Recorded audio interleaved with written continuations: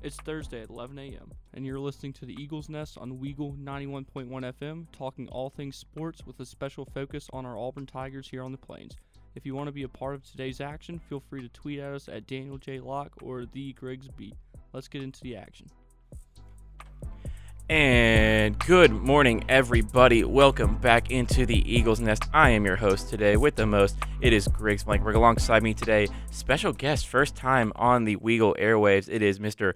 Connor Greenberg. Daniel, unfortunately, cannot be with us today. He's got a big test to study for, so good luck to Daniel. But Connor, welcome to the show.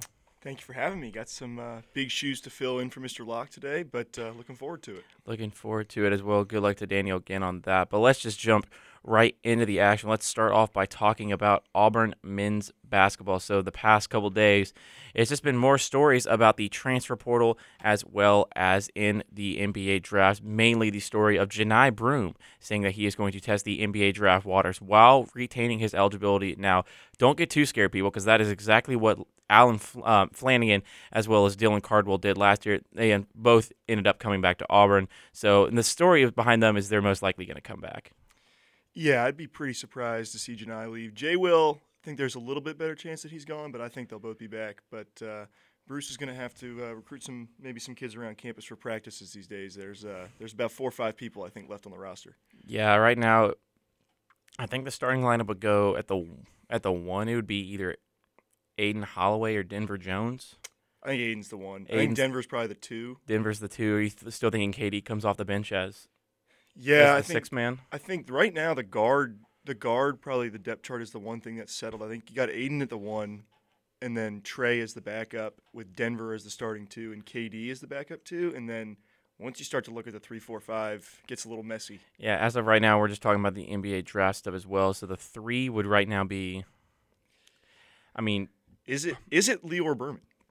I mean, he's not said he's coming back yet. Same thing with Allen though, which is why I'm not saying Alan Flanagan yet, because I imagine he's going to go to Ole Miss once his dad, because that's not been announced yet either. Yeah, I think right now, you got to feel pretty confident that Devin Cambridge is coming back. Whether that's a good thing or a bad thing remains to be seen. But I'd be pretty surprised to see Flanagan on the roster next year. Yeah, so that just leaves that 3 spot open. Like, I don't know what's going to happen really. It's it's an interesting time. We landed Johni last year. I'm not worried about that. It's just the fact of we need to get people here sooner rather than later.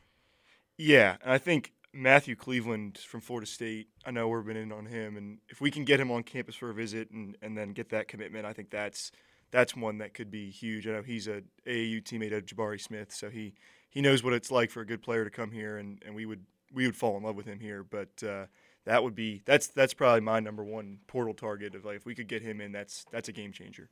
Yeah, and then right now starting at the 4, and Jalen Williams also this morning, forgot to say that Jalen Williams also this morning will be doing the same thing as Johni Broome, where he'll be testing the NBA draft waters while retaining his eligibility. I also saw something from John Rothstein when he did the Rothstein 45. He still has Wendell Green on the roster since technically, apparently, Wendell has retained his college eligibility. However, it does not sound like he is going to want to play college basketball next year.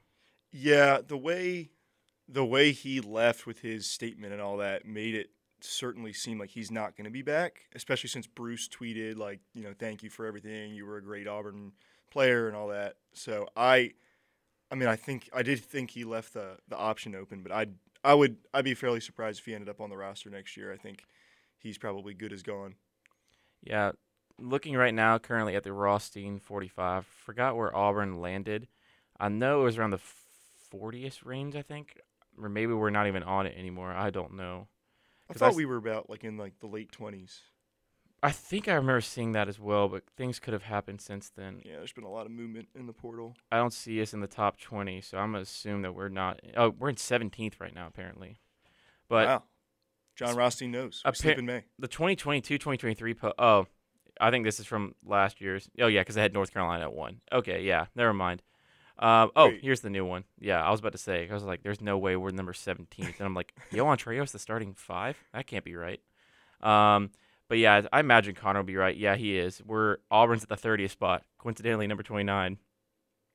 Virginia Cavaliers? The Virginia Cavaliers. Wow. National champion Virginia Cavaliers, by the way. Yes, 2019 national champions. And they got John Rothstein currently has their starting five. The starting five for Auburn as Aiden Holloway at the 1, Wendell Green at the 2, Denver Jones at the 3, Jalen Williams at the 4, Janai Broom at the 5. Now, I think this has not been updated since – I know it's been updated since Wendell left, but not since Jalen and Janai said they were going to enter the portal this morning.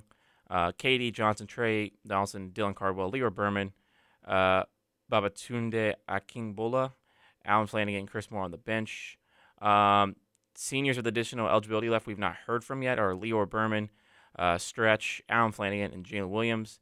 And entered NBA draft while retaining college eligibility. He has Wendell Green, Janai Broom, and, of course, this morning, Jalen Williams. Yeah. Stretch, I believe, has confirmed that he's gone. I think I saw that too, yeah. But, I mean, if the door was open for Wendell to return, I would love him to be the starting point guard or the shooting guard because his skill set is a 2-guard. He just doesn't have that size. But when we were really good with Jabari and Walker – Wendell played a lot of the 2 off the ball, and Zep had more of the ball bringing it up. So you also have to remember he was the 6th man mainly. Yeah, but if he would be willing to accept kind of the more off-ball role where he's coming around screens, more kind of pull-up jump shots, stuff like that, I would be more than happy. But he clearly, was not the most effective point guard for what Bruce wants to run. And you've got a 5-star McDonald's All-American coming in. It's his job. Yeah, and they have Denver Jones listed as the 3. He's 6'4", 195 pounds. Yeah, he's a 2-guard. He's a 2-guard. And he's a shooter. I mean, I think he's a 37% three-point shooter. So we need him at the 2, coming around those Janai and Jalen picks, hopefully. I mean, I think I agree with what you're talking about. Just like with Wendell, I don't see the door open for him to come back now. He's already gotten the thank you post and all that. So the consensus is everyone thinks he's going to leave. And I probably think he will. But yeah, of the guys that have said they're going to go to the draft, I would say Wendell is certainly the least likely to come back, and probably Janai is the most. I think this is going to be the last year because I remember reading something where it's like the NBA draft process. You're not going to be able to exit once you enter the NBA draft process. Yeah, I mean, I know for a lot of guys, it's not just players here. They go and they test the waters with no intention of going just to get feedback because it lets them go to the NBA Combine. They can meet with teams and they can give them some pointers and things to work on.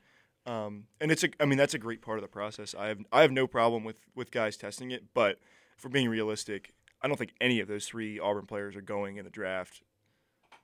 Yeah. It says beginning in 2024, all invited players will be required to attend and participate in the NBA Draft Combine or be ineligible to be drafted until the first subsequent draft for which the player attends and fully participates. So, interesting. I think that means once you're invited, you either go to the draft process and you go through to get drafted, or you're not. That's the end of your NBA draft process. You got to go back. I think that's what it's meaning by that. Yeah, I mean, I think they'll still be allowed to go meet with some teams and stuff. I'd be surprised if they took that away just because a lot of players have used that. I know Flanagan did last year. He tested it. They told him he was probably going to be a second-round pick, so he came back. Yeah, that's what I'm thinking too. It's going to be interesting because this is a team that's losing a lot of depth, I'd say, after you lost a lot of star power the year before.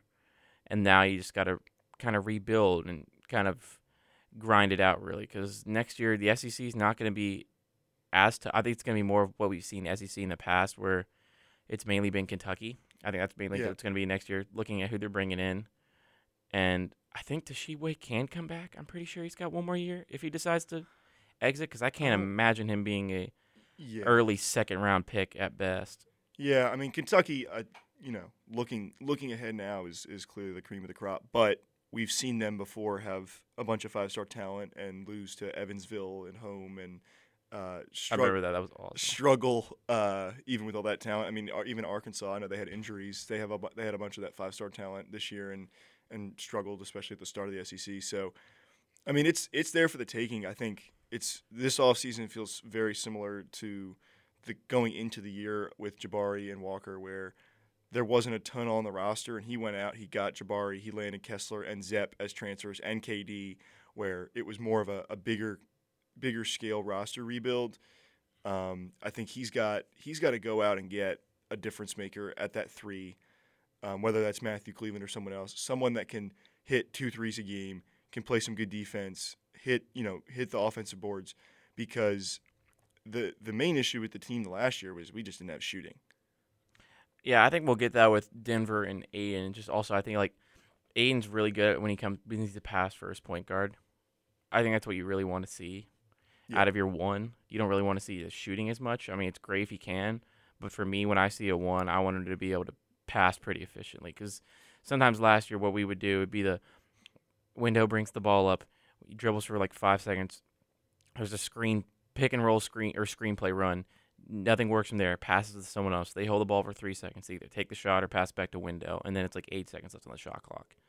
That can't really work, especially with Yeah, we need whoever the one is, assuming it's Aiden. We just have to get into the offense quicker, especially since we didn't have as much raw talent as Jabari can have the ball at the end of the shot clock and hit a shot because he's a top 3 NBA pick. They got to get into the offense earlier to try and find that shot because our shooters just weren't as gifted.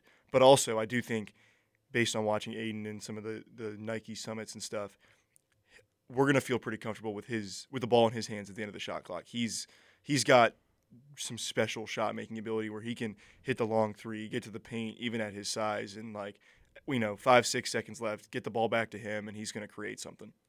Yeah, it's just gonna be about building that around him. But yeah, that is going to do it for our segment on Auburn basketball. When we come back, we are talking about the National Basketball Association. NBA playoffs kicked off this week, so do not go anywhere. You're listening to the Eagles Nest on Weagle 91.1 FM. And welcome back into the Eagles Nest. Once again, you're hanging out with Griggs Blankenburg and Connor Greenberg today, filling in for Daniel. First segment, we talked about Auburn basketball, the NBA draft, and mainly what's going on there. Now it's time to get into this next segment of the show, which we're talking about the NBA playoffs. We can start about talking about Tuesday night. The Boston Celtics at TD Garden take a 2-game lead over the Atlanta Hawks, winning that one 119-106 at TD Garden. Leading point scorer in that game was Jason Tatum and DeJounte Murray, both having 29 points. DeAndre Hunter with the leading rebounder in that game, 12 rebounds. And assists goes to Malcolm Brogdon, but the Celtics continue their dominance. They have a 2-game lead heading into Atlanta this weekend. Yeah, I mean, lots of Virginia Cavaliers there with Malcolm Brogdon and DeAndre Hunter representing. You always love to see that, but this series is a joke. This series and the Nets Sixers are 4-game series that are just a formality. The first half of the game 1 of that series was the least competitive NBA basketball I think I've ever seen in my life. I remember seeing Trae Young's stats for the last 8 postseason games, which I think that's been how long it's been since he had that amazing Knicks series a couple years ago, and it's just been bad. Yeah. And also, it's got to be bad, too. You see that anonymous poll that went out? He got voted the most overrated player in the NBA. That's got to hurt. Yeah, I mean, your franchise player, he's making a supermax money. This is the moment to shine. He was 9 for 22 last night. 2 for 8 from 3. That... If you're going to beat the 2 seed and the reigning Eastern Conference champions, you're going to need your best player to not shoot 2 for 8 from 3. I mean, that's got to hurt your confidence, too, where in an anonymous poll, he win by 18% of the vote. Everyone else voted other. Yeah, I mean, that's got to hurt. And this is now, I mean, he had a huge issue with Nate McMillan, which led to him being fired. And now, I mean, it certainly seems like there's some issue with Quinn Snyder. So sneaky NBA offseason storyline is watch to see if they trade Trae Young because – he's not the best player on a championship team, but he's making that kind of money. And maybe there's some team that wants to go all in, give them a bunch of picks, and then Atlanta can restart with DeJounte as their main ball handler. I mean, also with Quinn Snyder, you could have gotten probably any job you wanted this offseason, and you're going with the Hawks mid-season. Yeah, I really don't understand that, especially if there's been a lot of talk of Nick Nurse leaving Toronto to go to Houston. That Toronto job is solid. That's about as steady as a franchise that's out there. They've got 2, borderline all-star players in Siakam and Van Fleet. That job, to me, I would have waited. Or even, I mean, for his sake, I don't really know what the rush is. Atlanta, they've changed their GM coach in the last year. You have Trae, who's the all-star, but really not much of a weapon on the defensive end and has struggled on offense a little bit, especially shooting the ball this year. I don't get his need to jump for that job. Yeah, it doesn't really make sense to me. Next series, it was the Cavaliers taking down the New York Knicks 107-90. A little bit of blast from the past where Tom Thibodeau keeping Julius Randle in when they were down 15 with about a minute left, and he gets injured. Now, if you do not recall, ladies and gentlemen, Tom Thibodeau was the coach of the Chicago Bulls when they were the 1 seed, when Derrick Rose was in a game where they were up 15 with a minute left, and that is when Derrick Rose tore his ACL. So you can't teach an old dog new tricks. And, yeah, if you're a Knicks fan, I'd be furious about that. Also, if you were a 2009-10 Bulls fan and you saw Tom Thibodeau leaving someone in, I think you just got flashbacks, and you probably started breaking out into sweat a little bit. That was egregious. Yes, there was no need for that. Darius Garland, the leading point scorer in this one, 32 points on 8 of 17 shooting, 10 of 11 from the line. So big time players are stepping up. It's been between him and Donovan Mitchell all year of who can get hot a little bit. Yeah, I mean, Donovan Mitchell has probably been one of the best players in the NBA this year. That was an unbelievable trade for them. And, watching this game, Mitchell kind of killed them in game one. I think he had 36. They just tried to trap Donovan the whole time, and he said, okay, I'll pass to Darius Garland. And I think Donovan Mitchell had about 13, 14 assists. And, if Thibodeau's going to double Mitchell the whole time, opposed to Utah, now Donovan Mitchell has the playmakers around him where they can hit the shots and score. Cleveland, I mean, if Giannis is not 100% healthy and Cleveland wins this series, Cleveland's got a shot. Cleveland does. I mean, I only saw Isaac Okoro only played 3 minutes and started the game. That was very odd to see that. Yeah, I wonder if he left hurt. Yeah, because Seti Osman played around 23 minutes, and I was really interested to see that. Yeah, and they need Okoro on Randle. Because me and you went to the Hawks game a couple weeks ago, and he didn't play as well, so maybe he's still fighting that injury a little bit, wherever that issues that's bugging him. Yeah, I'm sure they don't, especially early on in the series. But this was one that Cleveland had to have. You cannot go back to MSG down 2-0. So that was a Cleveland needed that one. That was a big one for them. Next game up, the game I think we're going to spend most of the time on for this segment, the Phoenix Suns fighting back against the Los Angeles Clippers, winning 123-109. Devin Booker scores 38 points off the Suns, scoring 35 in the second quarter, 33 in the third, and 31 in the fourth.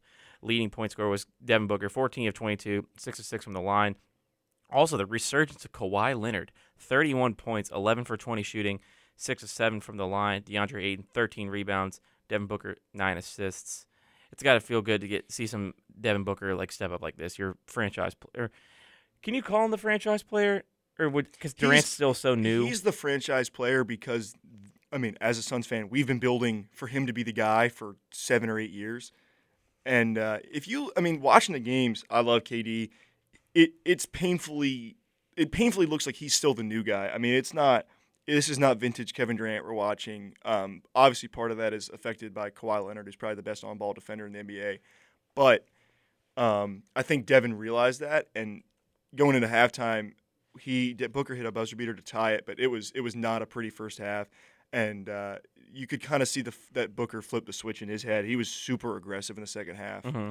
And that's another game that we had to absolutely win that game. The issue I think going forward for the Suns in the series is there is no production off the bench, and Booker and Durant played 45 minutes out of 48. And going forward, this series has no extra off days. There's only been one off since game 1 and one off since game 2. Tomorrow night, if they're gassed in the fourth quarter, that's going to be a big problem. When you're talking about bench production, only 13 points off the bench. That is not going to work the rest of the series. No, and hopefully Campaign will be back. He was questionable going into game 2 with a back injury, and he's a guy that can give Chris Paul and Devin Booker some minutes on the bench, but he can also be a bit of a spark plug.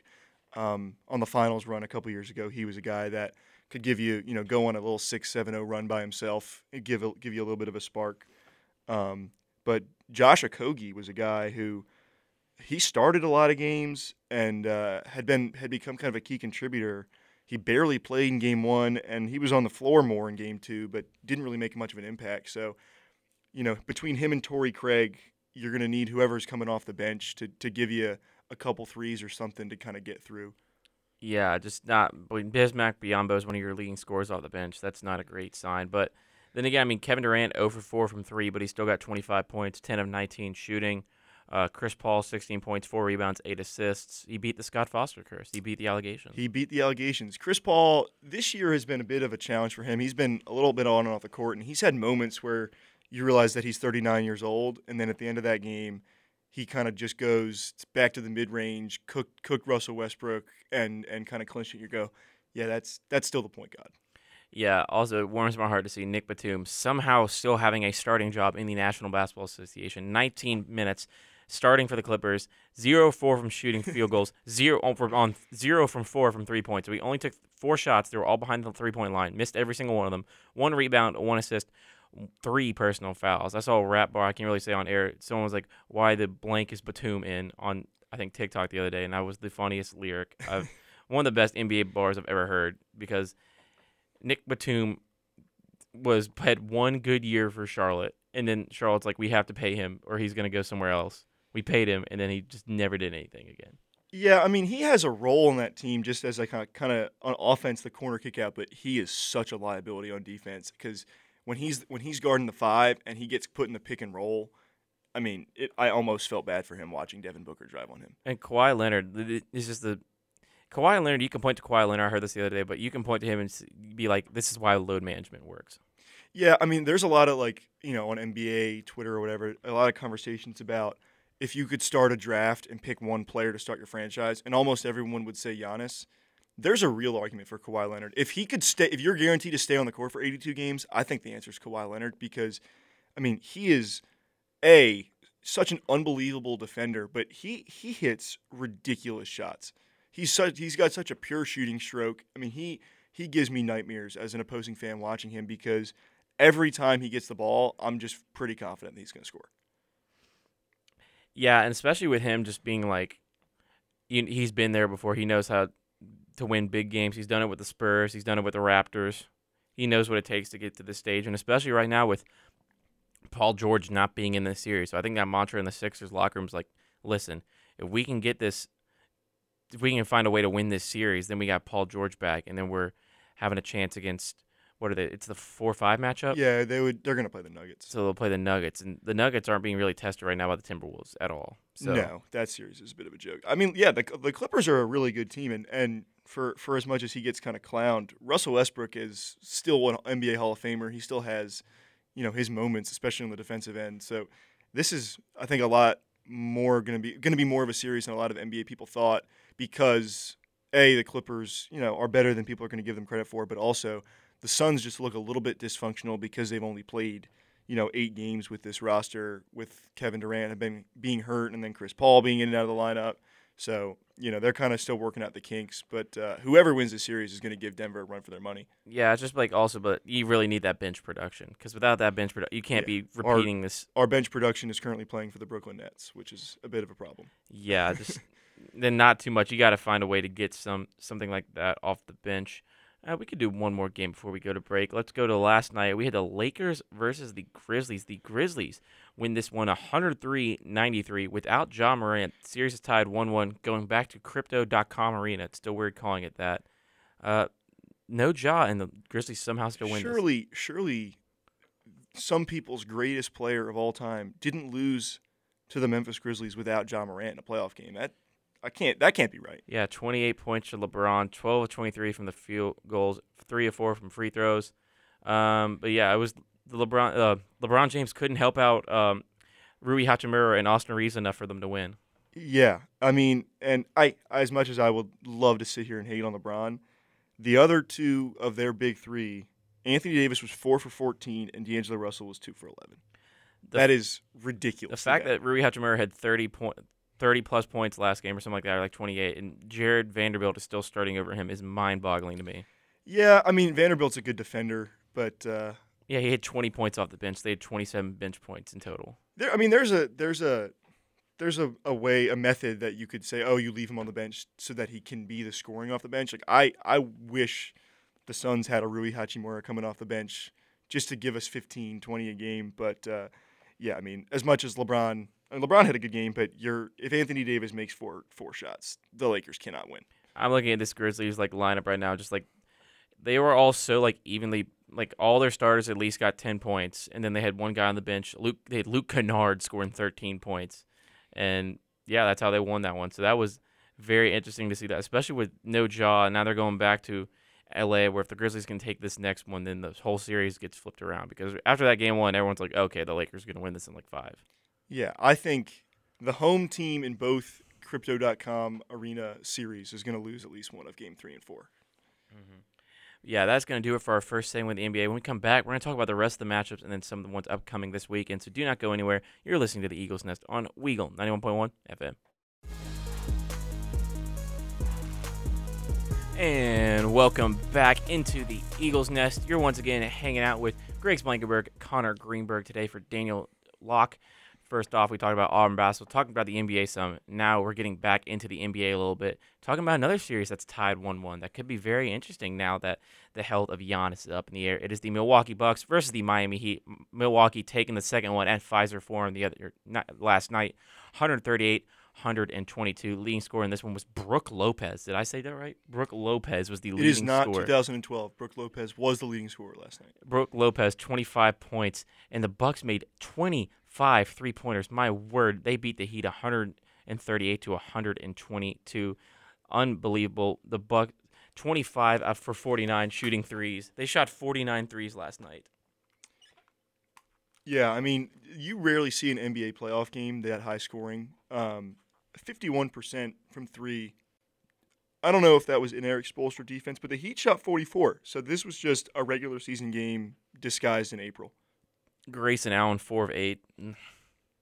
Yuck. Yeah, everyone besides Brook Lopez. How many trips, though? He had no fouls, which is kind of crazy to think about it. Duke's paying off the refs again. Shocker. But Bobby Portis, 3 for 4 from the line. He had 5 fouls. But everyone on the starting lineup for the Bucks, except the leading scorer somehow, Brook Lopez, made a 3. But he's just probably getting those offensive boards probably. But Drew Holiday, 4 of 10 from 3. Just very, very high scoring in this one. You also had Pat Connaughton coming off the bench, 6 of 10 from 3 for 22 points. So yeah, I mean, and the Bucks scored 138, and they only took 8 free throws. So this was just a domination without Giannis, but this was a classic Mike Budenholzer. We're just not going to lose this game, and they didn't. Yeah, still without Jimmy Butler scored 25 as well. Bam Adebayo 18. They had some players. I mean, Victor Oladipo came off the bench, scored 15 points. It's just last night. If the story of last night could call it something, would be winning without the star power. Because Grizzlies won without Ja. Bucks won by 16 without one of the best player in the NBA. So yeah, I mean, Milwaukee's they're such a well-run machine at this point. I mean, and we talk about the Suns having depth. They have Jay Crowder, Pat Connaughton, Joe Ingles, and Goran Dragic coming off the bench, and being able to just have that, whether Giannis is in or not. It can really change the series because the Heat don't have that, and listen, the Bucks are probably the cream of the crop in the NBA. No offense, Daniel, but that's what makes them so dangerous is they can rotate, and you look at their starting lineup. The scoring without Giannis is so balanced, especially coming out of the East, because the Bucks were everyone's pick to come out of the East. I think for the most part, just with the depth they have with Drew Holiday coming back, Chris Middleton's healthy. So if Giannis gets healthy, that Heat Bucks game, it's not gonna. The Heat don't win that game if Giannis doesn't come out of that game. What it was like the second quarter, yeah. So the Bucks are like, okay, guys, let's get it together. We're still the number 1 seed for a reason. This team had to go to 2 playing games to play us here. So let's get it. Let's figure it out. Let's get out there because again, they're the perennial favorite. Because if the Bucks win this, they got to play the winner of the Cavs-Knicks, which I think the Bucks will win in 5, and then that 76ers-Celtics series is going to go 6 or 7 games. Yeah, that's where the Bucks have that leg up. Is that Sixers-Celtics series? Even though the Celtics in recent history do own them, I don't know if you know, those cities don't like each other very much. They don't. Wow. They not super friendly. That is going to be a slugfest, brutal series, and whoever comes out of that is going to come out of that pretty beat up, tired. When the Bucks, should win that 4-5 series in 5 or 6. And that's to me where the Bucks will just have such a leg up is those first 2 games in Milwaukee. I don't think they'll be overly competitive. Which is what happened last year, I think, a little bit too, because with the Celtics, besides the first series with the Nets, they went to 7 games in each of their 2 series. I think it was versus the Heat, and then I think it was versus was it the Bucks? It was the Bucks. So again, that's what you're kind of hoping for with Milwaukee. It's like, okay, guys, let's get through the Heat in 5, potentially maybe 6. let's rest up a little bit because we're going to have to play the Celtics, who are most likely going to sweep the Hawks at this point, unless the Hawks find some way to get a Trae Young game. But then you have to realize with the Milwaukee, it's like, okay, we take care of the Knicks, we take care of the Cavs. We're going to play a very tired Celtics team who I get they know how to play when they're tired because they did it all last year in the playoffs. But that series versus the 76ers is going to be 6 or 7 hard-fought games. Yeah, for sure. And just there's a lot of emotion in that rivalry as well. So there's that aspect to it. It'll be great appointment television to watch that series, but that's why the Bucks and Celtics fought for that 1 seed. It was just basically the right to avoid the Sixers because regardless of how much better one team is, you're just going to get beat up by Joel Embiid inside. Any big is going to leave that series hurting a little bit. For sure. So as an interesting one, it goes back to Pfizer Forum on I think that's Saturday night, or no, it would go back to what's the name of the Heat's new arena? Oh. The arena's name they changed. It was FTX, and now it's the Caissa Center. Why'd they change it from FTX? I don't know. Probably something went down. And our final game from the second game of this one was the Timberwolves 113, Denver 122.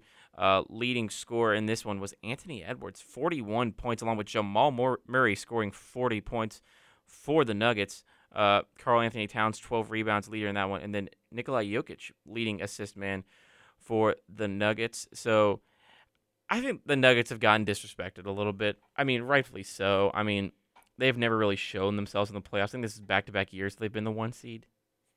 I think, potentially. I don't think they were the 1 last year, but they might have been the 2. I knew they were very high last year. But this is also the first run they've had everybody since the bubble. Jamal Murray hasn't played in 2 years, and he, at his best, I mean, you saw he dropped 40 last night. He's an NBA All-Star when he's healthy. I mean, this is the first time they have their full complement of roster, except for the little nugget, Griggs Blankenburg, of course. But they're a really good team, and Mike Malone is an elite coach. I agree, they've been disrespected for good reason. They've kind of flopped in and out of the playoffs. They've struggled. But now they have Aaron Gordon.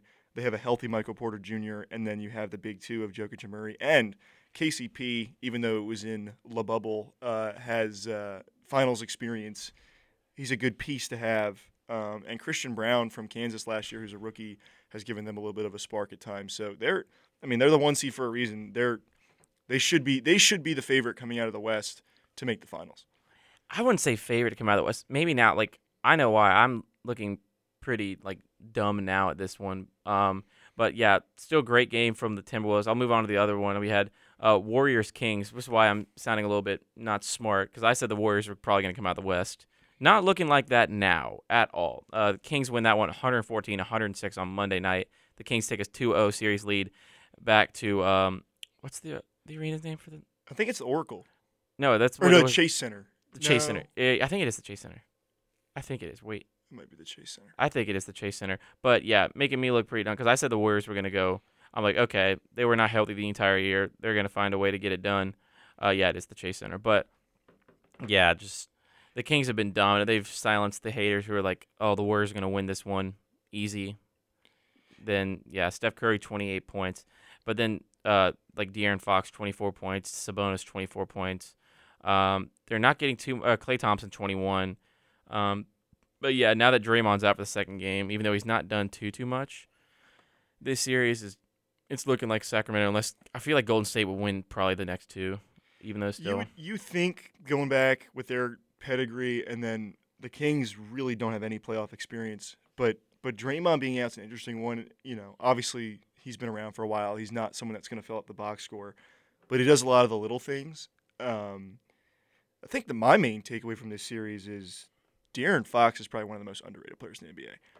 I'd say so. Yeah, him and the Kings just have a bunch of just players that I could see as role players that have transformed into a good team. I mean, the names on the starting roster: Sabonis, Harrison Barnes, Keegan Murray, De'Aaron Fox, Kevin Huerter of the Atlanta Hawks last year, Malik Monk scoring 18 points off the bench. I missed that a lot, but they're winning games. I mean, they shot 45%. They only shot 23% from the 3-point line, but they really made their work done at the free throw line, going 21 of 29, with the Warriors only going 15 of 18. So they made it work at the line because the Warriors had 3 guys in their starting lineup have 5 fouls: Green, Looney, and Wiggins. Yeah, and especially now with Draymond out, they don't have a ton of depth at the bigs. But I mean, the Kings are just good. They're the 3 seed, and they've been disrespected. I mean, like you said, everyone was like, "Oh, we're assuming that we're going to get a Warriors-Lakers second round matchup," and not so fast. I mean, I watching these 2 games, I think De'Aaron Fox might be better than John Morant. It's a bit of a hot take. De'Aaron Fox better than John Morant? I might take De'Aaron Fox over John Morant. Ooh, that is definitely a spicy meatball. Off the court things included. Oh, okay. Well, again, I mean, that's a tough one to say. I mean, they don't get to this point without De'Aaron Fox, and I definitely don't think the Grizzlies are the 2 seed without Ja, even though Ja missed a decent amount this year through injuries and off the court stuff. But De'Aaron Fox is the first ever NBA Clutch Player of the Year. Why do they give these awards out? I feel like the playoffs should count for some of these awards. Like Clutch Player of the Year, it should go down to the final game of the year. I feel like. I agree. I think in all sports, especially the NBA, playoffs should factor in the award because 100%. We don't. I mean, the MVP race between Embiid, Giannis, and Jokic, it should be whoever goes farthest. I think that's what they don't want it to become. They don't want it to become like the playoff MVP becomes the regular season, the whole season MVP. But I get where they're coming from. But yeah, I mean, the clutch, at least the clutch performer as well. That should be the person who comes up the biggest in like the finals game. Because I heard it on a podcast, it's going to end up being whoever took the last shot. Yeah, but I just think like if you want to give it to Embiid, he's got to get past the second round. I mean, he's never been to the Eastern Conference. And if Jokic, I mean, like, or maybe he was with Benson, especially like what Barry Benson once said with you like Jazz. The Timberwolves don't like the Jazz really much right now because of all they gave up for Rudy Gobert to do nothing. But yeah, because I mean, the Nuggets just don't have like kind of like speaking with Jokic, like he doesn't.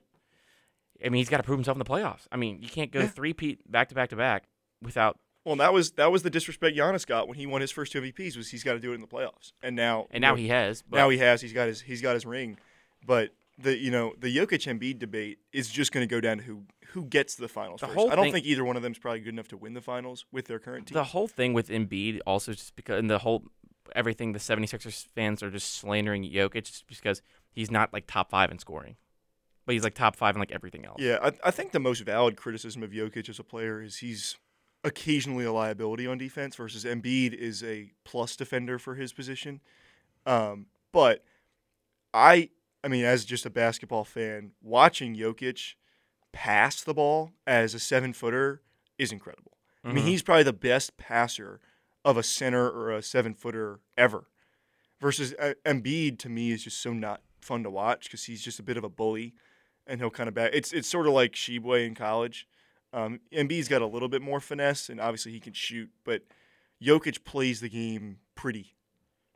Yeah, he does. It's just the fact it's just like I don't want this like the MVP award to kind of turn out just be like the highest scorer award because I don't like. Yeah, that doesn't make sense. The MVP should be the best player on the best team. It should be. I mean, the most valuable player. That's why someone said I can't remember what sport it was. I think it might have been basketball, like the most valuable player. I mean, it's going to be Embiid, but who's the most valuable player to their team in all of basketball? Who would you say that is this year? I mean, certainly Jokic is in the conversation just because he fills the stat sheet for them. Mm-hmm. I mean, you look at the performance last night. I'm not sure you can really give it to Giannis, considering they won by 16 without him. I'm giving it to Kelly Oubre, actually. Is Kelly Oubre still in the NBA? He's still in the Hornets. The Hornets are just a mess. We've talked about that enough on this show. But, yeah, I mean, I think it'll be Embiid. Suns legend, Kelly Oubre, by the way. I think it'll be Embiid, and if it's not Embiid, the Philly will show their wrath. Yeah, they might have to grease the light poles again in downtown Philadelphia. But, yeah, I think it's Embiid's turn just because he's probably earned one of the last 3, and the NBA traditionally will not give Jokic 3 in a row. That is going to do it for our talk on the NBA. When we come back, we're talking a little bit of soccer. What? Yeah, we're talking soccer on the Eagles Nest, so do not go anywhere. You're listening to the Eagles Nest on Weagle 91.1 FM. And welcome back into the Eagles Nest, everybody. Once again, Griggs Blankenburg and Connor Greenberg today, filling in for Daniel Locke, who's taking a test today. So far, we've talked about all basketball. Now it's time to take it across the pond as we're talking about soccer. We can start off talking about the English Premier League's table, still in first place after all this time, 31 games played at 23-5-3. It is Arsenal at 74 points, only 3 points ahead of second place Manchester City, who has 70 points but 1 game in hand. Yeah, and that's the matchup on Sunday this weekend. So that is appointment television for anyone watching soccer. But yeah, that's the title decider. I mean, when they play that, City and Arsenal still have a game to play. That's the game that's going to come down, because if City win that game or honestly even get a point, Arsenal's crumbling under the pressure. They've been on top of the table for far too long that they're starting to feel it. They have no experience. And if it comes down to Pep Guardiola versus pretty much anybody other than Sir Alex Ferguson, I'm gonna bet on Pep. But it's Manchester City. Arsenal is April 26th, this upcoming Wednesday. Oh, it's a Wednesday. Yeah, this weekend, City plays on the road at Brighton Hove Albion, and then Arsenal are hosting Southampton. So Arsenal can't afford to drop points on this one. Yeah, that's the interesting thing is now that that's a midweek game, I did not know that. It'll be interesting to see if they rotate the lineups, try and get some rest. I know Arsenal's pretty beat up at the back, but yeah, I mean that's if City win that game with 6 or 7 games to go, Arsenal's going to feel the pressure and crack. But then City also now has to juggle the Champions League, so a month ago it looked like it was going to be a bit of a boring Arsenal kind of sleepwalking to the title. Now we got a full-on title race, which is fun. Yeah, this Sunday as well. It'll be Brighton and Hove Albion versus Manchester United. So what does that mean for who is City? I thought City was playing Brighton. That one got postponed. So City does not play this weekend. So Arsenal will have 2 games in hand after this weekend, because United is playing Brighton in the FA Cup. Yeah, FA Cup semis are this weekend. So United was supposed to play Chelsea this weekend, and then it got postponed. And City should be able to rotate pretty heavily and beat Sheffield United. I would think, It'd be which awesome gives if them. they didn't. It would be great if they didn't, but I think Pep will be pretty comfortable to rotate, which puts Arsenal at an even bigger disadvantage for that game on Wednesday. And still in the Premier League, at third is Manchester United, 18-5-7 at 59 points. Fourth place, it's looking like the Carabao Cup final. It is Newcastle, 30 games played, 56 points. The one thing they do hold over Manchester United, though, is that dreaded goal differential, where United is +9, Newcastle is +24. So they could flip into the third place in the Premier League after this weekend. Yeah, the goal difference is going to be interesting, but with Tottenham being the mess they are at the moment, Tottenham has already played an extra game. They're 3 points back on Newcastle and 6 of United. I think the top 4 is going to be pretty solid. The one potential is that if Liverpool, I think, could go on a big run, win their last 6 games in a row, I think maybe they could sneak in, because I do think Newcastle's going to kind of slip up between now and then. Yes, Tottenham's in 5th, 31 points, 31 games played, 53 points. Looking farther down the table, the other big 6, Liverpool is in 8th with 30 games played, 47 points. Chelsea still in 11th, 31 games played, 10 wins, 9 draws, 12 losses. They're sitting at a -3 goal differential for 39 points, just 3 points above Daniel's Crystal Palace Eagles. So that could be interesting with that, how that comes down. Imagine Chelsea. They're talking about. I saw this fan of Chelsea. They're talking about they're going to win the Conference League next year. I mean, they're not going to make it. They're not going to make it. You got to finish 7th to get there. And based on the table right now, Chelsea is officially the second best team in West London. Yes, Fulham is currently in 10th, 30 games played, 12 wins, 6 draws, 12 losses, 42 points, +1 goal differential, and they're still winning even without Mitrovic right now, who got that red card in the United FA Cup draw a couple weeks ago. Yeah, this has been a great season for them. I mean, typically Fulham's been, in recent history, been a bit of a yo-yo club, kind of coming up and going right back down. They've got some staying power. They've got a lot of talent. If they can hold on and build this summer, they could potentially be a team in the next, couple years to challenge for a European spot. Especially with staying up, just that extra money you get. In the past couple years, it's been like what you said, a yo-yo up and down. So you didn't always get that same amount of money. So that's going to be interesting to see, especially if they can hold on for this one. Speaking of the bottom, Right now, it's looking like it is, I think, between 5 or 6 teams, maybe. Right now in the current relegation spots is Nottingham Forest, Leicester, and Southampton at 27 points for Nottingham, 25 for Leicester, and 23 for Southampton. Looking like it will for sure be Southampton, but Premier League winners Leicester City back in 2016 have a real scary chance of being relegated here. 7 wins, 4 draws, and 20 losses. Yeah, them and Southampton have the most losses. I mean, this is an interesting relegation battle because you're likely.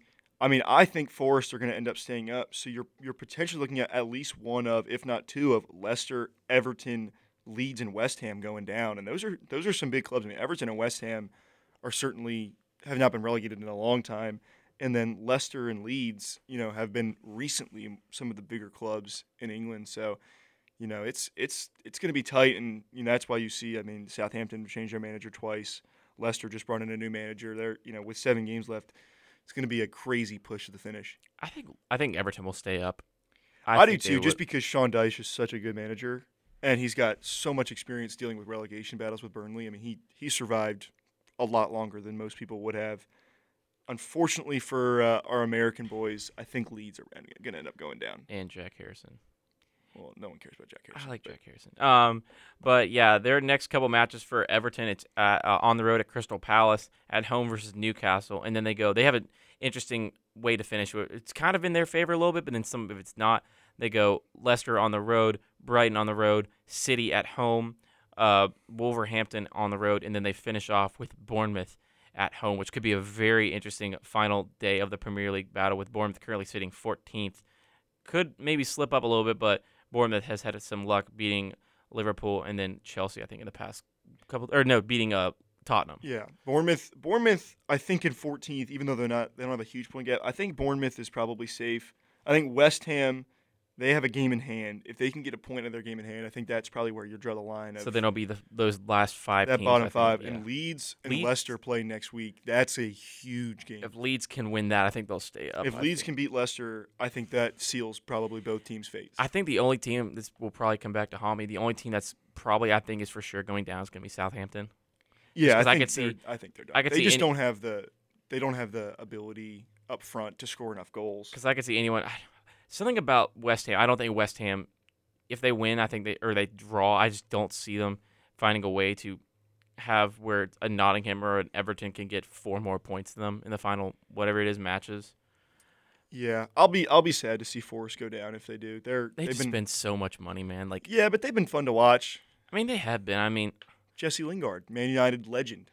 Dean Henderson with his baseball hat wearing in the goalkeeper spot. Yeah, that was. I no longer want Dean Henderson back in Man United because he wears the hat. Yeah, I'm just like, you're not Peter Cech. You're not wearing the protective heading gear. It's you're not wearing a hat. Just stop. And for Leicester, that's got to. You go from the top of the world, playing in the Champions League, fighting for top 4, even as soon as I think 2020 they were fighting for top 4. Well, Brendan Rodgers, they had 2 seasons where they were in the top 4 for the entire season until the last day. They lost to Man United one year in the last game, and the next year Liverpool jumped them. I know we had a game a couple years ago. United did against Wolverhampton. I think that was 2020. I'm pretty sure, where it came down to the last. Yeah, Man United played Leicester the last day, and the winner. Yeah, that's the winner of that, and Jesse Lingard scored a late goal around the goalie to seal the win. I remember watching that at the beach. Yeah, that's how we got top 4. But yeah, that was the COVID year. It's so crazy to see that, because a team like that, again, won the Premier League more recently than teams like Arsenal, then more recently than Man United, definitely more recently than Tottenham, more recently than Chelsea, I think, right? Or did Chelsea win in 2017? I think Chelsea won the year after with Conte. Yeah. But still, they've played in the Champions League more recently than Arsenal. Yeah, and just the fall from grace, really. I think, a lot of their role players on that team, like Jamie Vardy, he's old. There's nothing really left. Christian from that team. Fuchs, who was on the team, also is gone. All these other players. Mahrez has been gone for a while. Conte. So they've just once you changed. won that, it's just like all these other, Yeah. which is why the Big Six kind of is not great sometimes for soccer, just because someone like a little team like this has success, their good players get snatched up like that. Yeah, and they had done a really good job in recruitment for a while. They've got a lot of talent. They just haven't played well. Wilfred Ndidi at one time was going to be a Man United player or a Chelsea player, and he hasn't done much this year. They spent a ton of money on a lot of younger talent that just hasn't panned out, and that's the risk. And what makes soccer so unique is, those little teams take such a big financial gamble to spend on players, and if it doesn't work, they're going down. Mm-hmm. Let's go through some of the matches this weekend and give some of our predictions real quick. First off, on Friday, Arsenal versus Southampton. Arsenal. Yeah, I mean, I think it'll be closer. I think it could be a game for about 30 minutes, especially if Arsenal rotates a little bit in advance of that City game. But Southampton has no business playing that game. Yeah. Other games from this weekend: Fulham versus Leeds. So this could be an interesting one for Leeds, just because it'd be great for them to win one. Fulham's in interesting form. They've only won in their last 5 matches. Yeah, I could see a draw here. This is a bit of a USA derby. I think they played in the FA Cup a couple weeks ago, or maybe last month, and When Fulham won, I'm pretty sure. Yeah. Yeah, Fulham beat them. I think Fulham's the better team, but Again, I could see Leeds scraping a point here. Yeah, I think they could scrape a point, especially with, again, Mitrovic still being out. And I think they appealed why am I blanking on his name for Fulham? Former Chelsea player. Oh, Willian? Yeah, I think they appealed his straight red card and got it down to 1 game only. Yeah, he should be back. And he's got some talent. I think I wouldn't be shocked if Fulham won, but I'm going to go with the draw. Brentford, Aston Villa. I'm going Aston Villa. I forgot his name, their manager. I don't want to mess it up. Unai? Yeah, Unai. Is just gotten them from potentially being in the championship to potentially playing in Europe next year in like a matter of 2 to 3 months. Yeah, Incredible. they've won 5 in a row. Brentford's on pretty bad form. Brentford has also had a great season. Thomas Frank's been a great manager for them. But I'm going to go Villa on the current form. Everton, Crystal Palace. I'm going to go draw on this one. Draw's not bad. I think at Selhurst Park, I'm going to go Crystal Palace. Leicester City versus Wolverhampton. I might like Leicester here. I'm going to go Wolverhampton just because, again, Leicester's in such bad form. But maybe they'll be like, okay, guys, we need to win this one like bad. I think that's a derby as well, since they're both from the Midlands. I think Leicester might show up. I know it's like their second game maybe with their new manager. And the first one was against City, so I'll give a pass. But new manager bounce. Give me Leicester there. Quickly, Liverpool versus Nottingham. I think this is going to be a draw just because Liverpool plays down to their competition. I refuse to pick Liverpool, so in my biased opinion, go Forest. AFC Bournemouth versus West Ham. Another interesting one down at the bottom. I think draw. I think it's at Bournemouth. I think it's a draw. And then finally, Newcastle versus Tottenham. Big game for the folks in red up north. Yeah, I mean this is a huge game for the top 4. Who would you rather win this one? Tottenham, I'm guessing. Because then we'd still be 3 points up. Yeah, from Manchester United's perspective, with 2 games in Tottenham hand. winning helps, but I just think at St. James's Park, that's one of the best atmospheres in all of England. They know they need this to get the top 4 to create that separation, and Tottenham being, having just lost to Bournemouth, I think Newcastle probably wins this one, like maybe 3-0, maybe 3-1. Harry Kane grabs one. Interesting. I'm gonna go Tottenham wins 2-1. And that is going to do it for our first hour of the show. When we come back, we still got another hour of the show left. MLB talk coming right up after this. You're listening to Eagles Nest on Weagle 91.1 FM. And welcome back into the Eagles Nest, everybody. Griggs Blankenburg, Connor Greenberg here along with you for the second hour of the show. First off, we talked a lot on basketball, both Auburn and NBA. Then we stopped with a little bit of soccer. Now we're turning it back to America's pastime with the MLB. We'll start how we always do, looking at the standings in the American League East, everyone's favorite division, quote unquote. It is the Tampa Bay Rays who are still in first place, 16-3, best record in all of baseball. They are 4.5 above Connor Greenberg's New York Yankees. Yeah, we got some time. The Rays are very good. They've caused fits for this modern edition of the Yankees, but once we get healthy, I know they just had Jeffrey Springs has got Tommy John. Going to Tommy John, yeah. So that's a big loss for them. At some point, we're going to get Carlos Rodon back. I think Harrison Bader is coming back soon, within the next week or two. So we're hopefully going to get stronger, although losing Stanton is a big blow. Yeah, what is that for, I think? 6 weeks. 6 weeks, yeah, not... That's a classic Giancarlo Stanton month and a half IL stint. Yeah. You also, IKF. I mean, you could throw him right in there for potentially playing the outfield a little bit. I think IKF would be a great fit for the KBO. If Aaron Boone last night, Aaron Boone pinch hits IKF in a bottom of the ninth inning, 2 out, runner on third situation for the second time in the last 2 weeks. He did it in Baltimore as well. And they still won.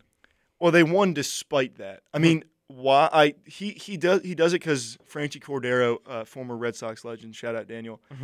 It was lefty, and he does not hit lefties very well. I think I'd rather pinch hit Garrett Cole than IKF. Whoa. I mean, he can't hit the ball to the outfield. I think he's 2 for 25 now. He can't play defense.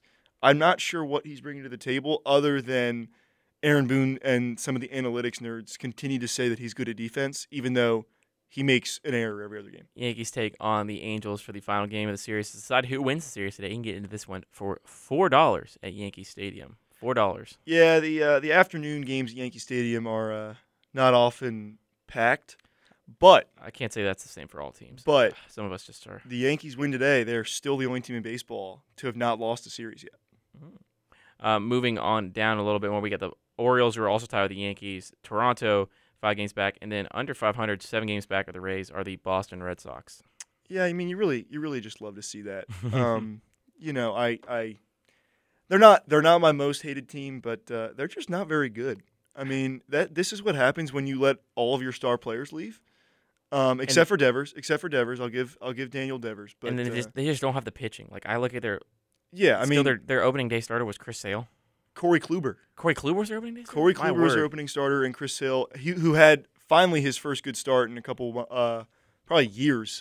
Chris Sale had a good start last week, but no, they don't have the pitching. I mean, they have Kenley Jansen in the bullpen now, but no one else that's really notable. They had Duvall, who came over from the Braves, who was hitting really well, and then he got hurt. So it should be a rough year for them, which I'll enjoy very much.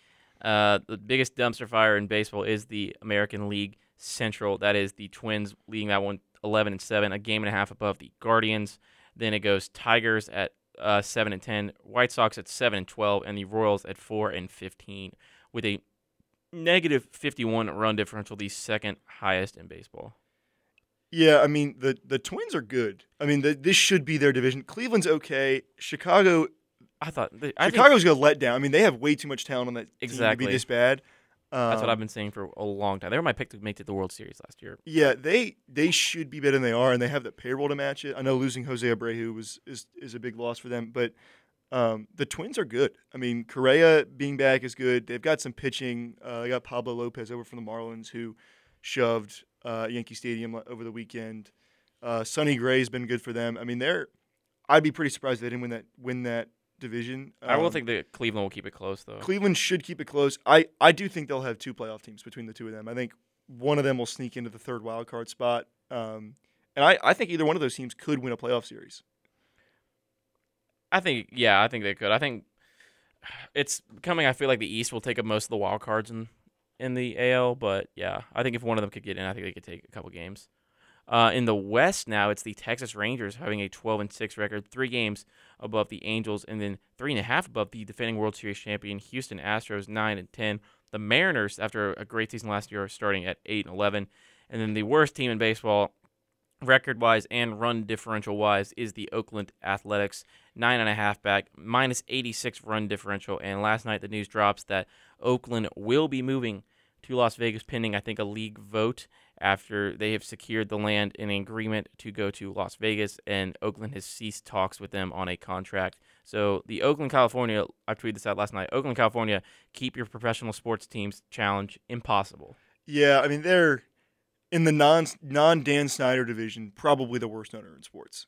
He refuses to spend money on players, and now he's going to move them to Vegas, which, is probably ultimately good for the league, good for the team, and they'll make more money. But they have fans. I mean, it's not like Oakland doesn't have a passionate fan base, in some area. The Tampa Bay Rays are very good, and they can't get people to go to those games.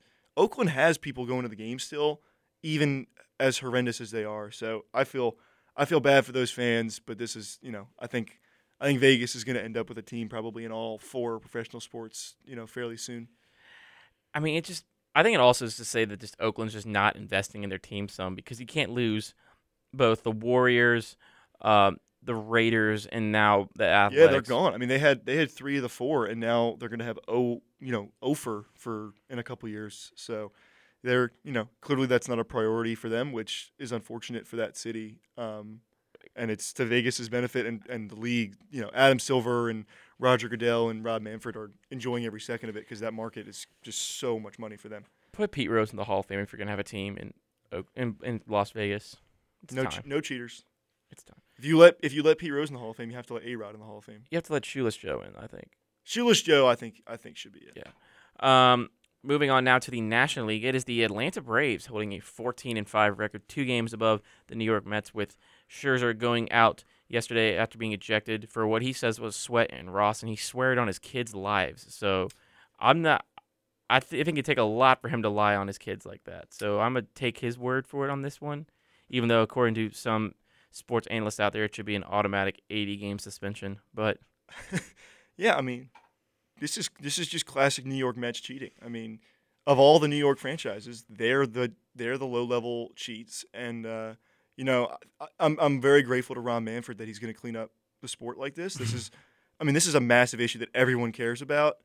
You cannot have any sticky substance on your hands. So this is really cleaning up America's pastime. So shout out Rob Manfred. Marlins are still over 500. They're 10-9. Last year's National League pennant winners, the Philadelphia Phillies, 8-11. Nationals are 5-13. I mean, I know the Phillies are without Bryce Harper, but they should be better than 8-11.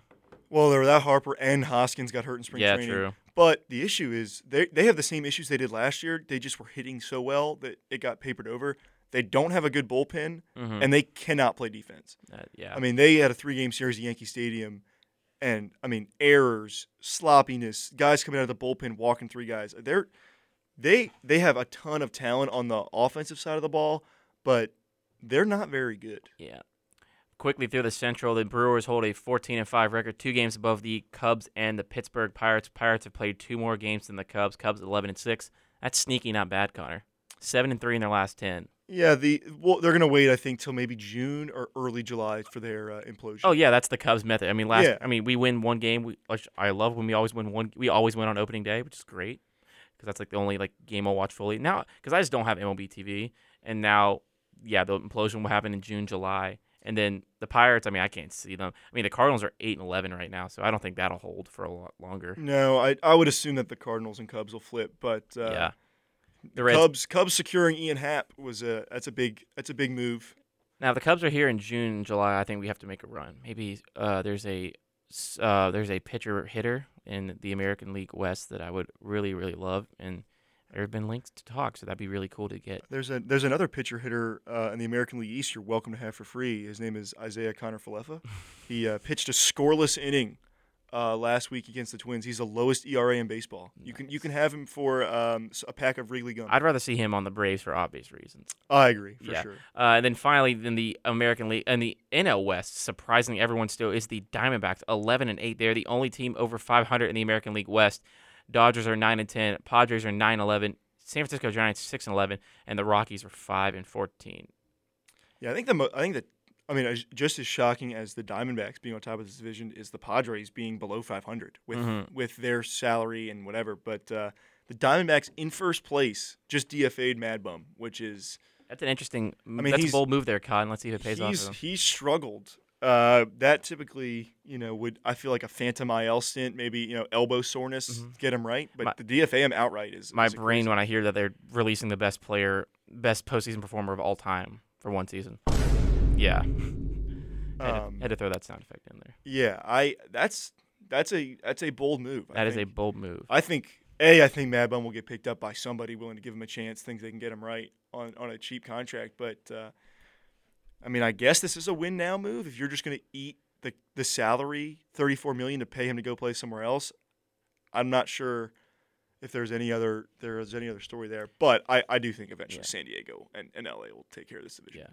That is going to do it for our baseball talk. When we come back, the NFL draft is next week. It's a really special time for me. Connor will try to get me mad. We'll see how mad he can get me. Coming back from the break, don't go anywhere. You're listening to the Eagles Nest on Weagle 91.1 FM. And welcome back into the Eagles Nest. Griggs Blankenburg alongside Connor Greenberg still here. We've talked about a lot of sports today. Now it's time to get into the NFL Draft. The NFL Draft is 1 week from today, Thursday, April 27th, 8 p.m. on ESPN and ABC, and as well the NFL Network, I believe, in Kansas City, where the Panthers will have the number 1 overall pick after trading with the Chicago Bears back in March. Panthers are on the clock, and it has come down to the wire, but it's looking like sweet home Alabama for the Carolina Panthers, with most people now switching to Bryce Young to be the number 1 overall selection in the 2023 NFL Draft. For Griggs' sake as a Panthers fan, I'm still holding out hope that they'll take AR-15. I mean, he's clearly the best prospect in the draft. Such a safe bet at number 1. Oh, please no. I would go Stroud. I mean, I know we're Auburn students, so there's going to be some shade. I just think. Listen here, no, I don't care. You look at what Stroud did in the playoff against Georgia. It seems he's got the frame. I mean, you just worry with Bryce. Look how Tua's gotten beat up. But I also think Stroud's got a better arm, and he makes a lot of better decisions. I mean, Bryce with that O-line still took a lot of hits, a lot of sacks. I think what they're looking for in Bryce though is just that mobile Justin Fields with a better arm, which I'd say he's Justin Fields with a better arm. I don't think you can go wrong between the two. I think they're both going to be very good NFL quarterbacks. I just think, for me personally, it's Stroud by a hair. But I mean, I think, Scott Fitterer or whatever should really whittle it down. Frank Reich should whittle it down between Will Levis, Hendon Hooker, and AR-15. Lies, slander. But I mean. Again, I do. When I look at Bryce Young, I do see he's really good.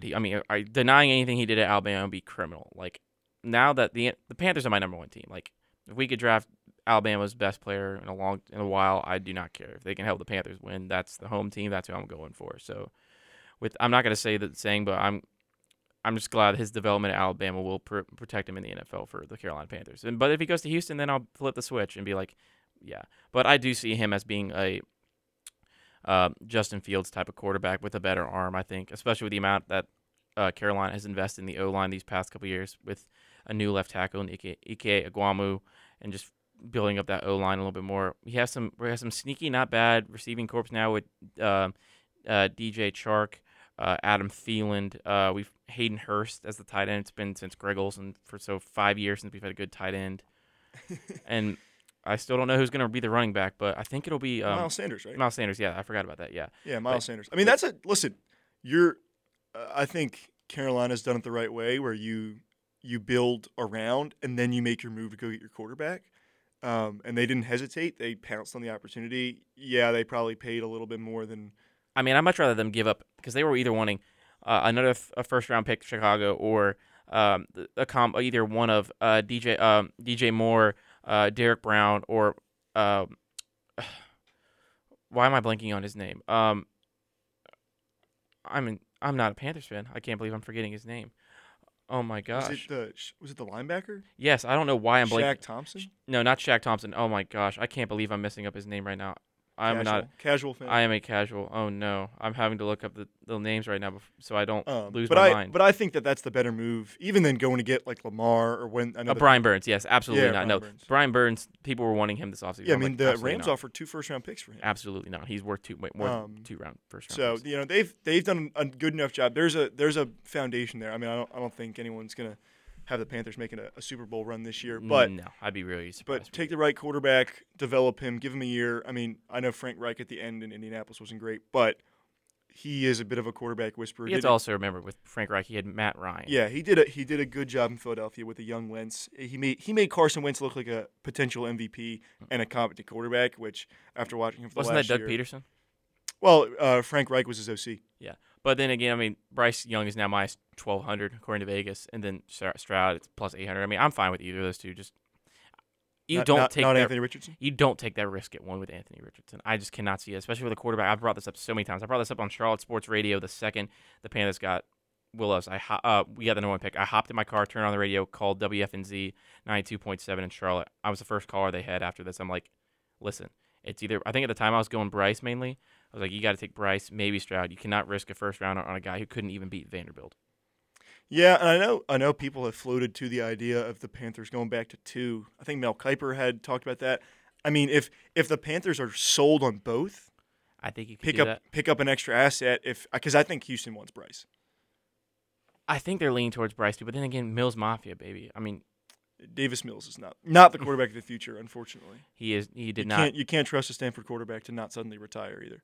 I mean, wow, Colts fans are mad right now. Let's move on from the Panthers. But then also with Derek Brown, one more thing, he earned his contract this year. This was a contract year for him last year, where everyone's like, I don't know, did we use the right thing when he went like 7th or 9th? I can't remember. He was 7. He had a great year. I think he was always a guy that was going to take a little bit to develop, just because he's such a physical freak. Exactly. But he's a stud. Yeah. I'm trying to think right now. I could potentially see. I'm trying to think of teams who could trade up to the top. I mean, because I think Arizona's going to move that 3 pick. Yeah, it would be egregious for Arizona to hold on to that spot. I think Indianapolis could take that spot. Vegas, if they want. Now, if you're Indy, I don't think you move up to 3 unless there's someone else who you're worried about taking a quarterback that you want. Yeah, that's the thing is, so if Carolina and Houston both go quarterback, you got to go to 3 to get your guy. Yeah, I think the Cardinals are like Will Anderson, but the Cardinals, because they signed Kyler Murray for this much, you can get a bunch of picks for that. I mean, well, and Kyler Murray's not going to play. He's got he tore his ACL, so this is a wash year for them anyway. Take back. I think he could be back. I mean, he could be back at some point mid-season, but they got a first-year coach. Like this is not a win now year for them. Trade back, collect your assets, and get a bunch. I mean, they've got some real issues on the defensive side of the ball. Do you think the Titans could take that pick potentially? I absolutely think the Titans could take that. Back-to-back years drafting a quarterback. I mean, if you're Malik Willis right now, you got to be feeling pretty down on yourself. Well, I think the Titans want to get rid of Tannehill too. That he might be a camp. I mean, Josh Dobbs started the playoff game for them. Yeah, I mean, I think Tennessee and Vegas potentially could. If a quarterback starts to slip, would not be surprised to see the Washington Commanders trade up. Here's an interesting thought for a team that could trade up potentially. What about Green Bay? How confident are they in Jordan Love?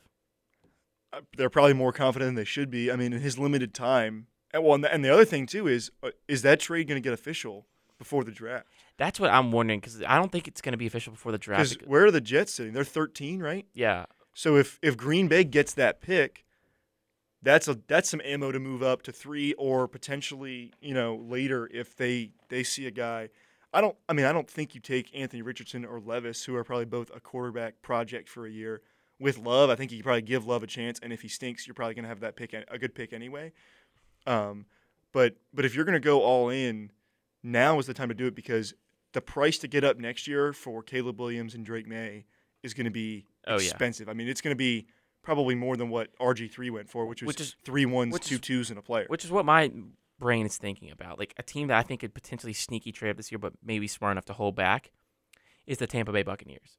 Yeah, they're rolling with Baker, but I do think I forgot about Baker. I was going to say Kyle. It's Kyle Trask or Trask, because they got rid of Blaine Gabbert's now a Kansas City Chief.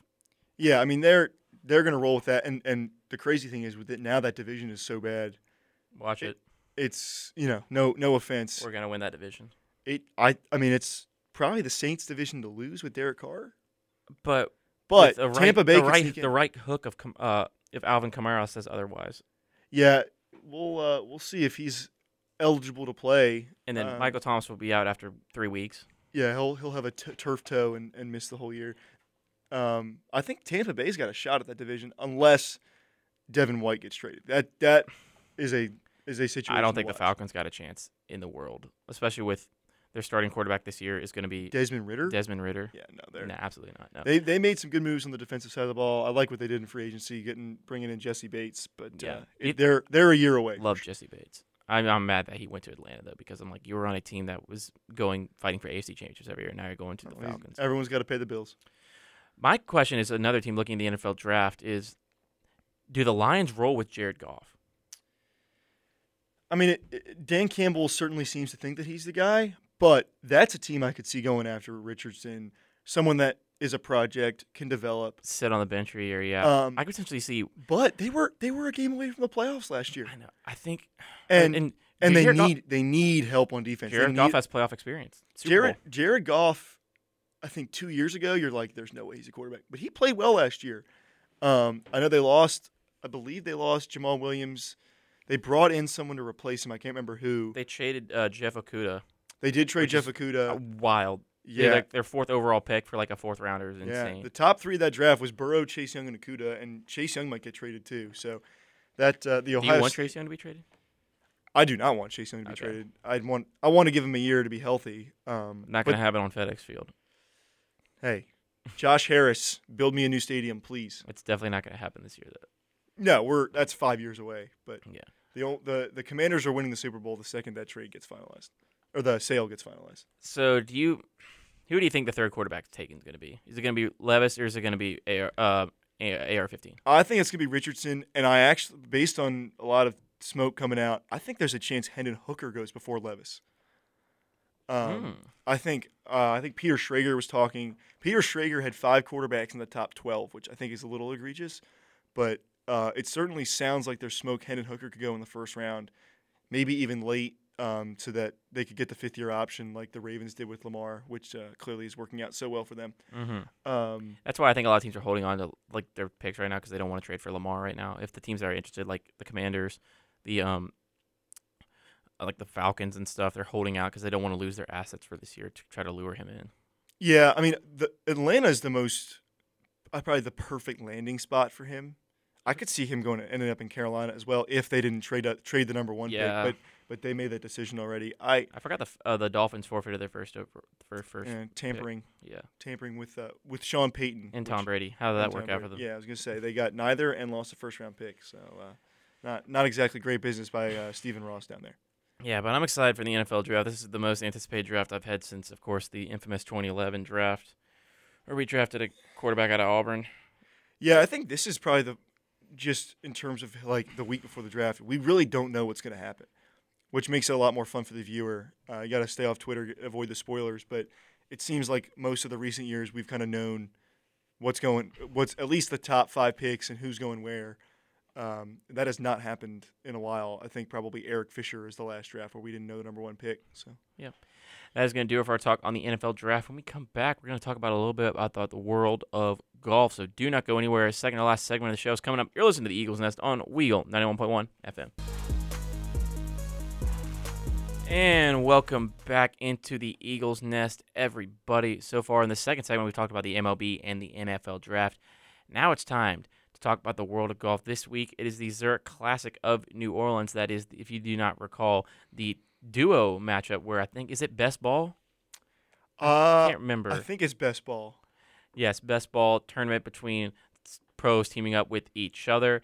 So right now, currently in first place is, I think, Keith Mitchell and Sung J M, a.k.a. Imothy.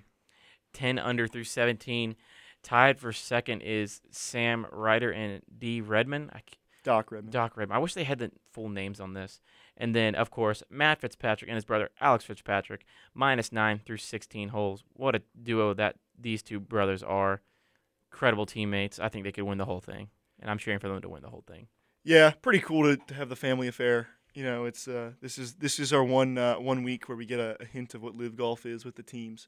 So this is always a cool event. The fan favorite Max Homa and Colin Morikawa, -4 through 61 holes. So that's going to be an interesting one, especially with I think that they got up to 5 or 6 under, maybe 7 under, they could potentially be in contention this week. This playing like a pretty easy course so far, at least for the top people.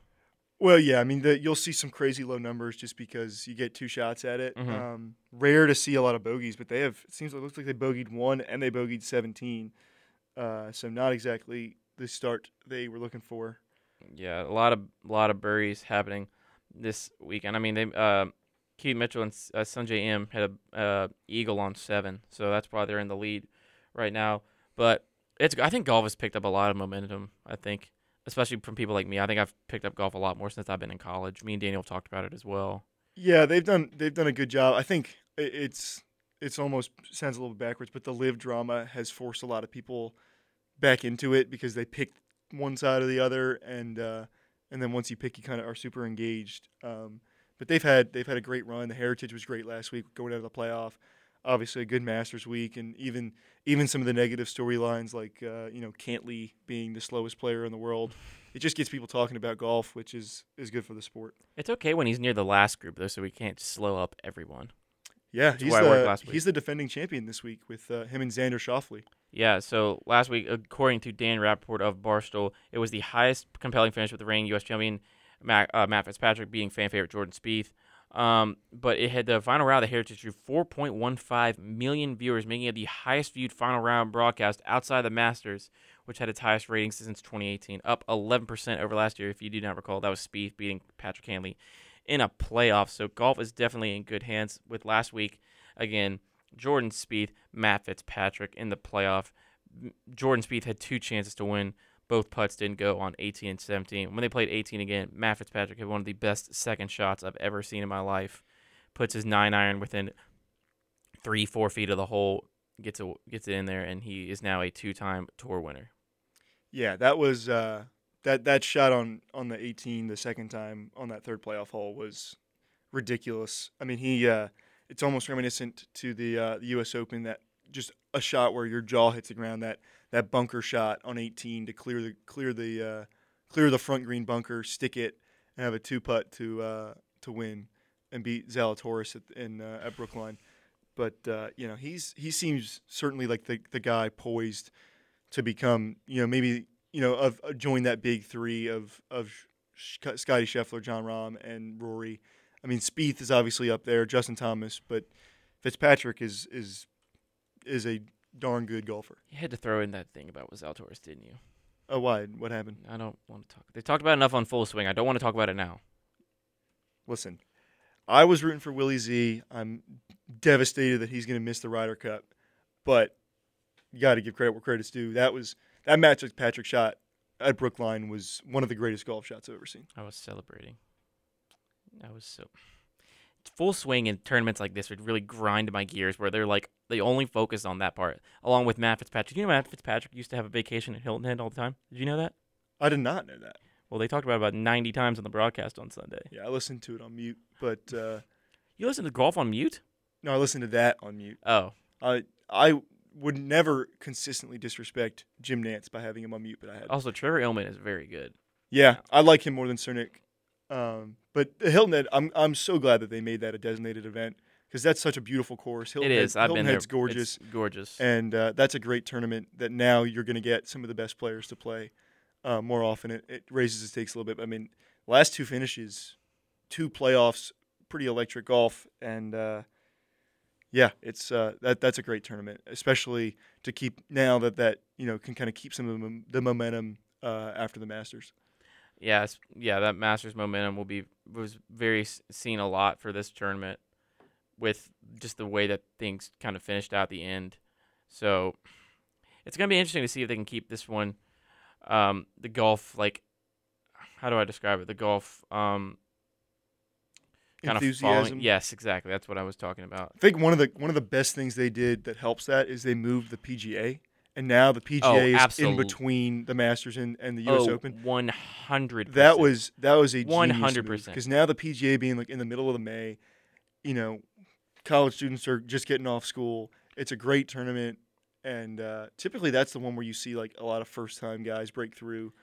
And that was genius marketing. Coming from someone who went to 5 of the 7 days of the 2017 PGA Championship in Charlotte in August, which is the most humid tournament I have ever been to. I went to every day, I think Tuesday and Saturday.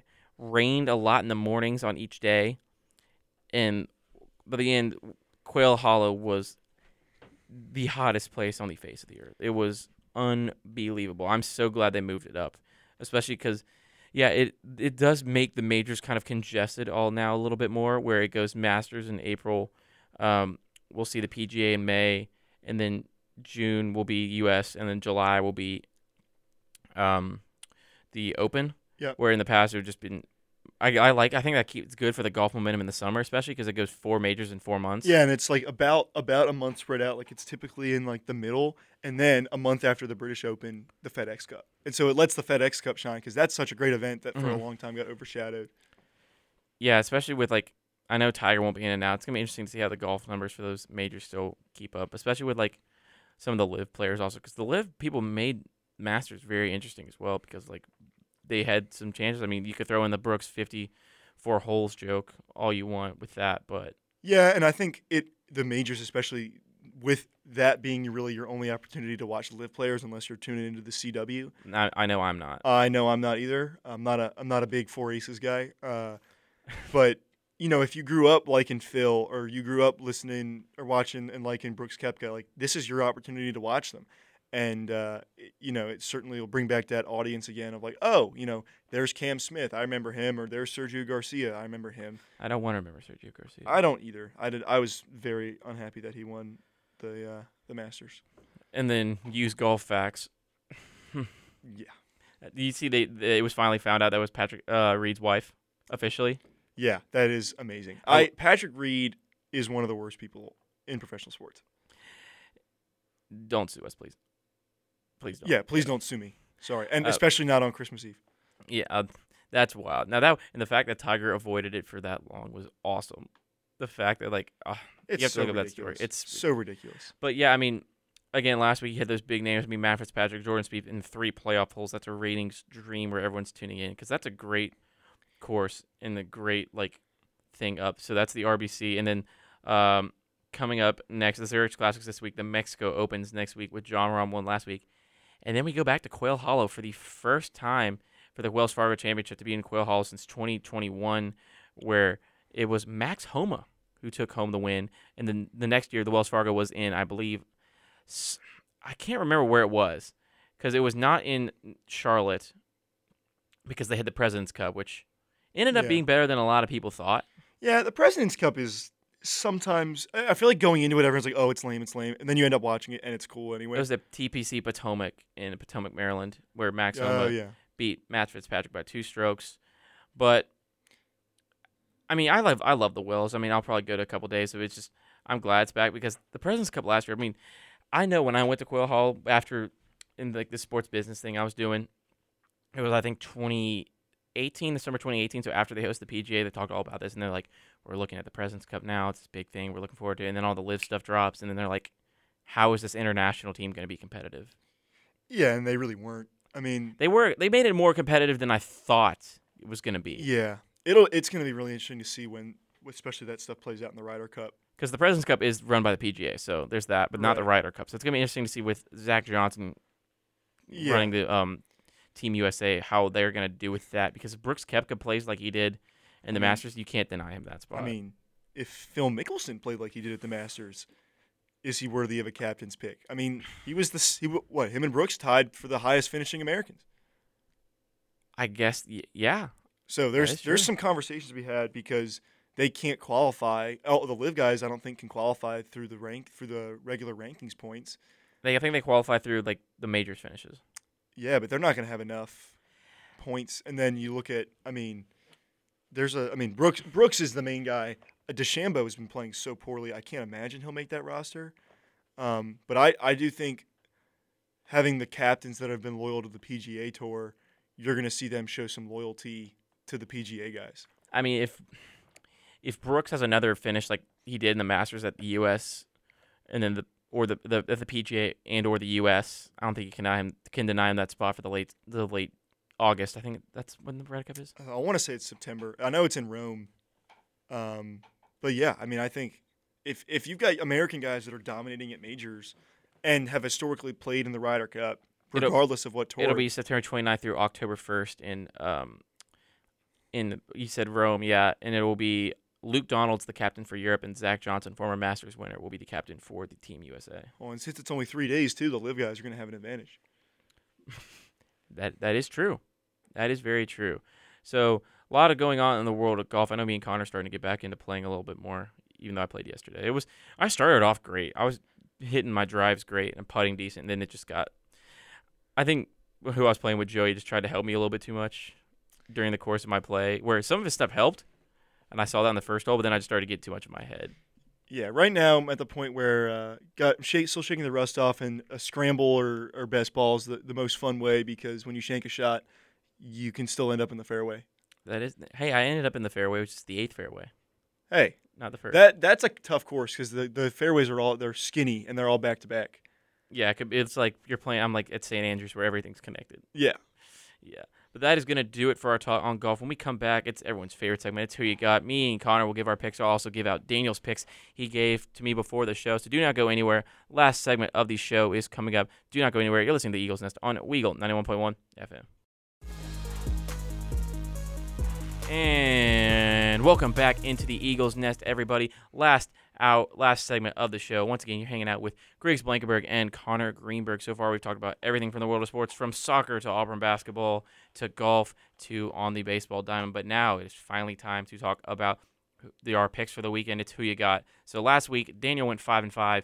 I went 4-6. Our standings are now 60-50, 64-46 with, I think, 1 week to go. I think next week will be our last show, I think, with doing picks-wise, because we can't count the other ones. So that would mean I would take, potentially, this could come down to the wire, so it's going to be interesting to see how this week goes. But let's just go ahead and get it started. I'll read off Daniel's picks, and Connor will read off his picks as well. Starting off in the NBA, these are all the game threes for this week. We're doing all 8. It is Bucks at the Heat. The current series is 1-1. It's going to be interesting to see if Giannis comes back.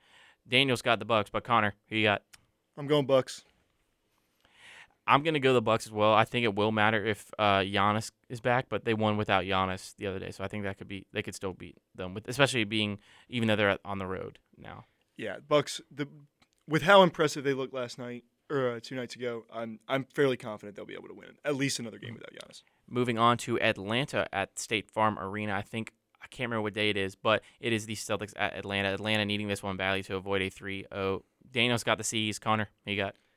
It gives me no pleasure to pick the Celtics, but this series is so not competitive. My brain says the Celtics, and that's who I'm going to go with because everyone's brain should really be saying the Celtics. Yep. I mean, I can't. I mean, that's got to be one of the weirdest runs ever in the playoffs, where the Hawks just went on a run back in 2021, made to the Eastern Conference Finals and all that. Yeah, I mean they got lucky, and they were the beneficiary of Ben Simmons refusing to shoot a layup. That's true. And then they're not good. Yeah. 76ers at Brooklyn. Speaking of a series that are not good, that moves to Brooklyn 2-0 in favor of the 76ers. Daniel's got the 76ers. Connor, who you got? I think I'm going to go the Nets. I think the Nets have enough fight to not make this a 3-0, but I'll go Nets and Sixers in 5. I'm going to go 76ers in this one. I could see Brooklyn keeping this one competitive, but the way that Embiid just didn't play that well in the first game, kind of researched in the game 2, I just think the 76ers have got this one, especially with the lack of depth. I mean, someone made the joke, I think on Part of My Take the other day, where it's like, dang, man, the Nets are just a superstar or 2 away from being good. I don't know what's wrong with them. Yeah, what happened? So I got the 76ers. Moving on to the Mecca, it is the Cavs at the Knicks in a 1-1 series. Knicks moves to the Garden. Connor, who you got? I am going to go with Donovan Mitchell in his hometown, revenge game. Daniel has the Cavaliers as well. I'm going to go with the Knicks. I think the Knicks will at least win 1 at the Garden. It'll be this one or game 4. I think they'll be game 3. And then the Cavs will win game 4 and take it back to Cleveland.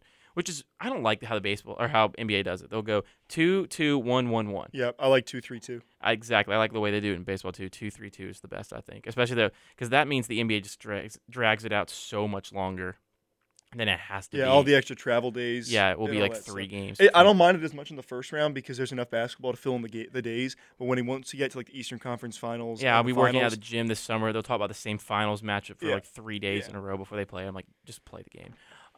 Yeah, I got the Knicks.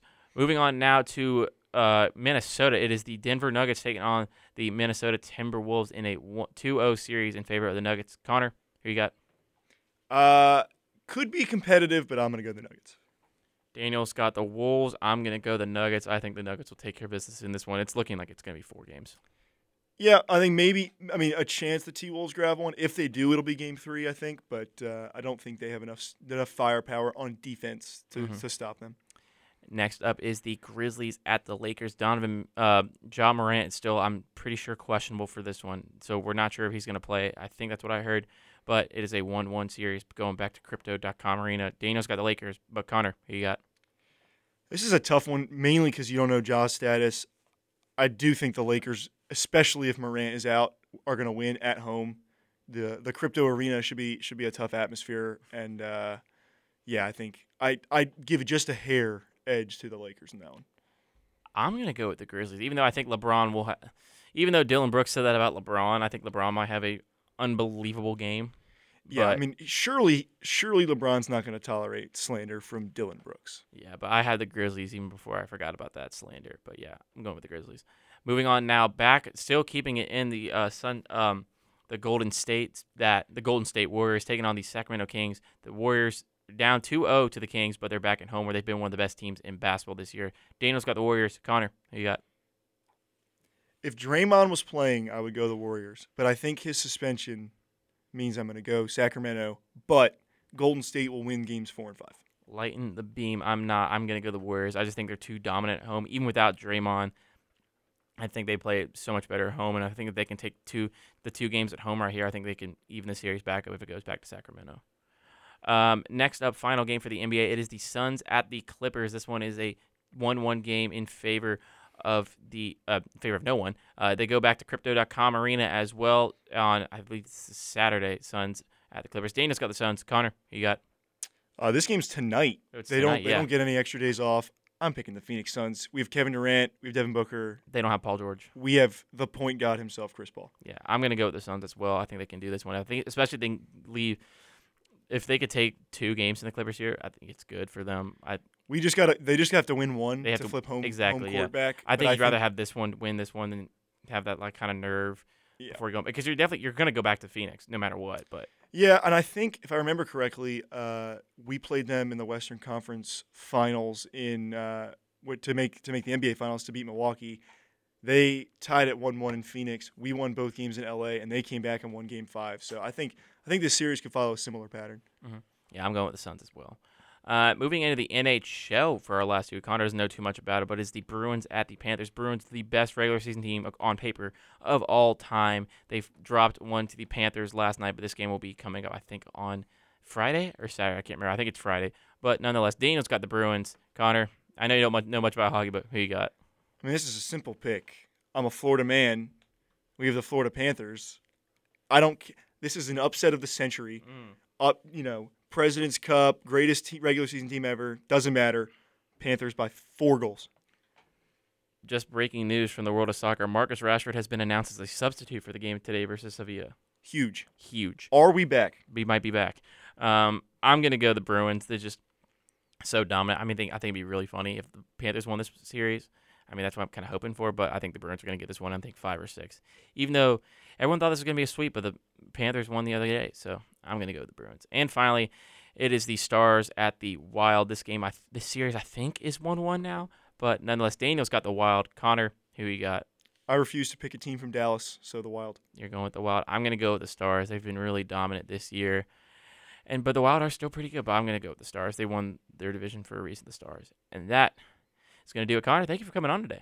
Thank you for having me. Blast. Very, very big shoes to fill from Daniel. He will hopefully be back to fill them himself next week. But hopefully Daniel did well on his test. Yeah, hopefully he did well on his test, and this was a good time. Thank you for letting me on. Of course, we got a game to prepare for now. United versus Sevilla in, I believe, an hour from now. Yep, big one. And I have my lab, which is going to be bad. But that is going to do it for our show today on the Eagles Nest. If you missed any of today's show, you can check it out on your favorite podcast platform later on today after the show if you do feel so inclined. But until next week, 11 a.m. Central Standard Time, for Connor Greenberg, Daniel Locke, I'm Griggs Blankenburg. This has been the Eagles Nest on the Weagle 91.1 FM. Have a great sports weekend, everyone, and War Eagle.